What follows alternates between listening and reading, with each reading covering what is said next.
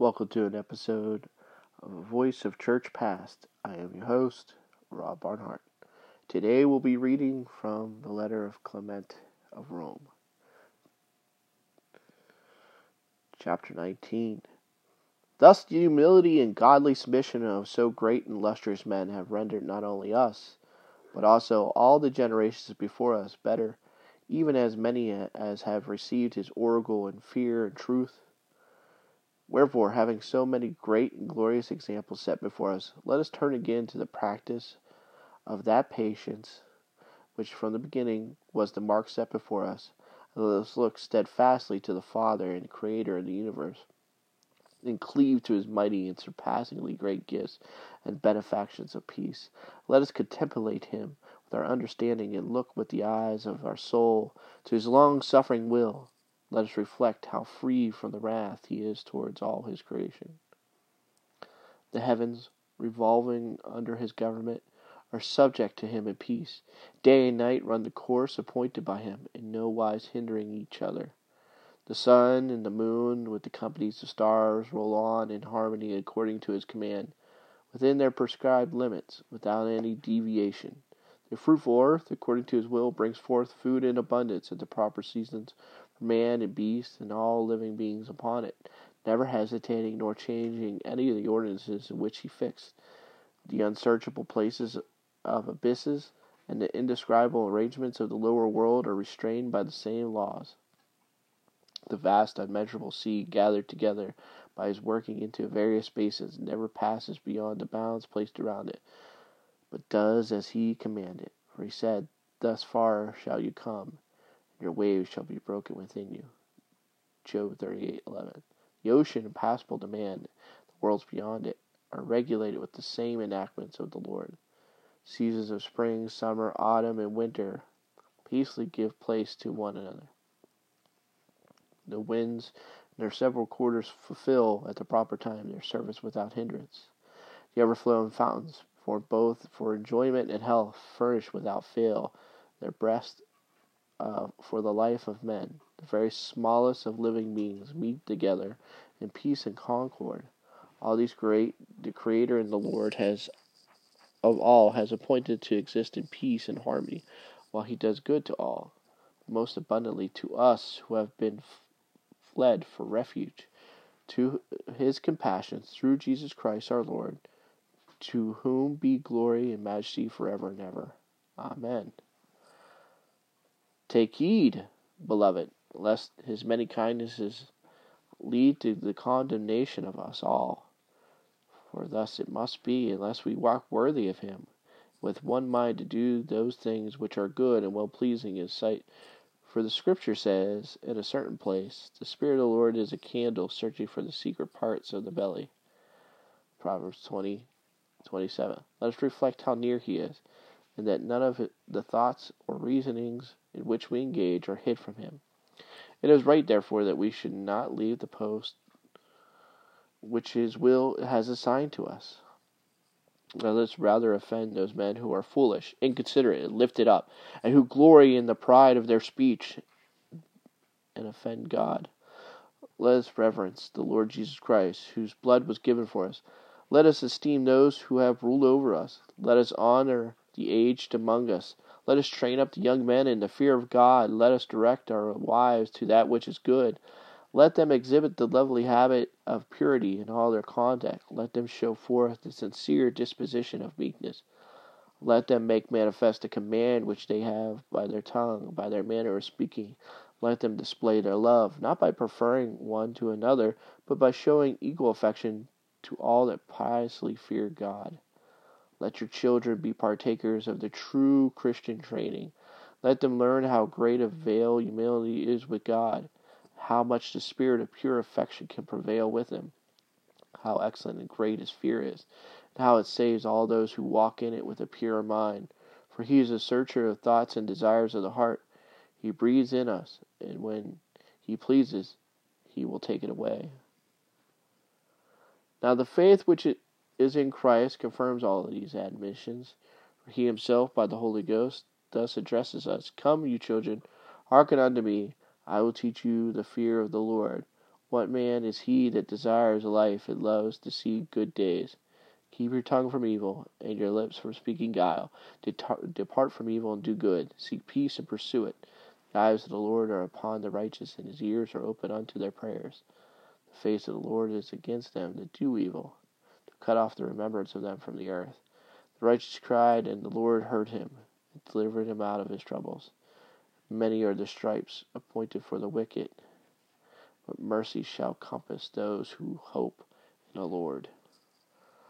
The all-merciful, beneficial Father has bowels of compassion towards those that fear him, and kindly and lovingly bestows his favors upon those who come to him with a simple mind.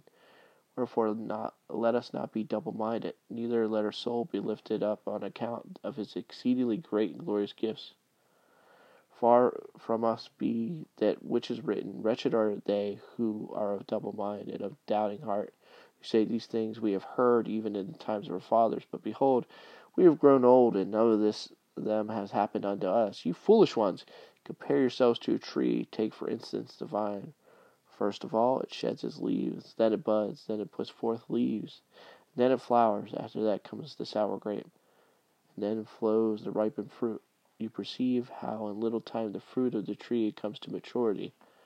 Of a truth, soon and suddenly shall his will be accomplished. So Scripture also bears witness, saying, Speedily will he come, and will not tarry. The Lord shall suddenly come to his temple, even the Holy One for whom you look.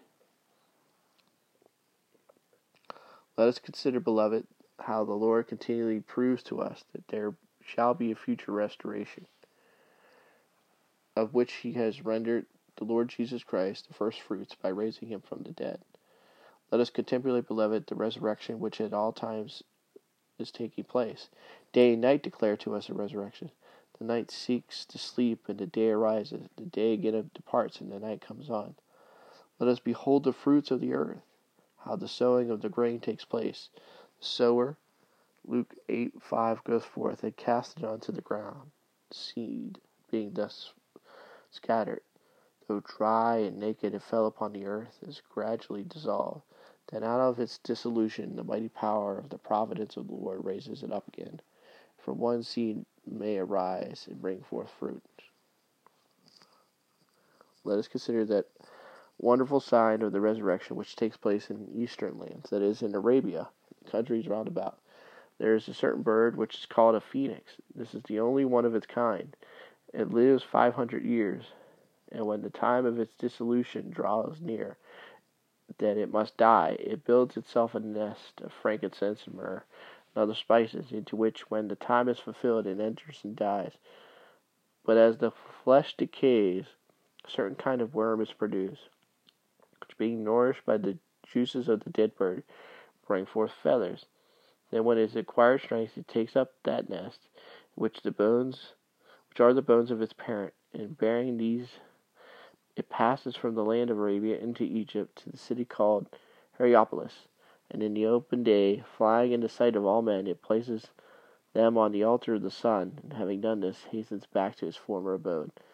The priest then inspect the registers of the dates and find that it has returned exactly as the 500th year was completed.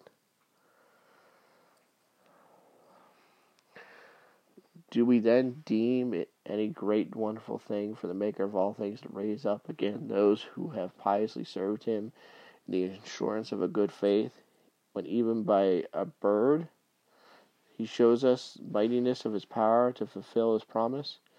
For the Scripture says in a certain place, You shall rise me up, and I shall confess unto you. And again I laid me down and slept. I awoke because you are with me. And again Job says, You shall raise up this flesh of mine, which has suffered all these things.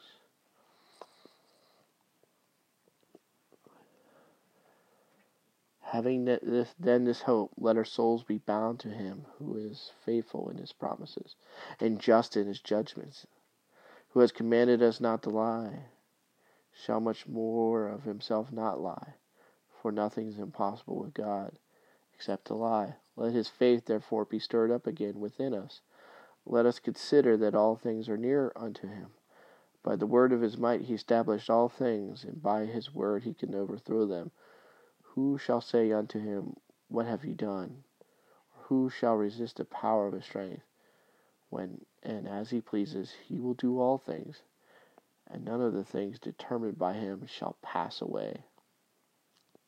All things are open before him, and nothing can be hidden from his counsel. The heavens declare the glory of God, and the firmament shows his handiwork. Day unto day utters speech, and night unto night shows knowledge. And there are no words or speeches of which the voices are not heard. Since then all things are seen and heard by God, let us fear him, forsake the wicked works which proceed from evil desires, so that through his mercy we may be protected from judgments to come. For where can any of us flee from his mighty hand? Or what world will receive any of those who run away from him? The scripture says in a certain place, Where I shall go, where shall I be hid from your presence? If I ascend into heaven, you are there. If I go away even to the uttermost of the earth, there is your right hand. If I make my bed in the abyss, there is your spirit. Where then shall anyone go? Or where shall he escape from him who comprehends all things? Let us then draw near to him with a holiness of spirit, lifting up pure and undefiled hands unto him, loving our gracious and merciful Father, who has made us partakers in the blessings of his elect. For thus is written, when the Most High divided the nations, when he scattered the sons of Adam, he fixed the bounds of the nations according to the number of angels of God. His people Jacob became the portion of the Lord, and Israel the lot of his inheritance. In another place, Scripture says, Behold, the Lord takes unto himself a nation out of the midst of nations, as a man takes the first fruits of his threshing floor, and from that nation shall come forth the most holy. Let us therefore, that we are the portion of the Holy One, let us do all those things which pertain to holiness, avoiding all evil speaking, all abominable and impure embraces, together with all drunkenness, seeking after change, all abominable lust, detestable idolatry, execrable pride. For God says, the Scriptures, resist the proud, but gives grace to the humble. Let us cleave then to those whom grace has been given by God. Let us clothe ourselves with concord and humility, ever existing self-control, standing far off from all whispering and evil speaking, being justified by our works, not our words. For the Scripture says, He that speaketh much shall also hear much in answer. And does he that is ready in speech deem himself righteous? Blessed is he that is born of woman, who lives but a short time. Be not given to much speaking. Let our praise be in God, and not ourselves, for God hates those that commend themselves. Let testimony to our good deeds be borne by others, as it was in the case of our righteous forefathers. Boldness and arrogance and audacity belong to those that are accursed of God, but moderation, humility, and meekness to such as are blessed by him. This has been Clement of Rome. This has been the Voices of Church Past. I am your host, Rob Hart. Thank you so much for listening. May God bless you. Keep you steadfast in the one true faith given to all of the saints.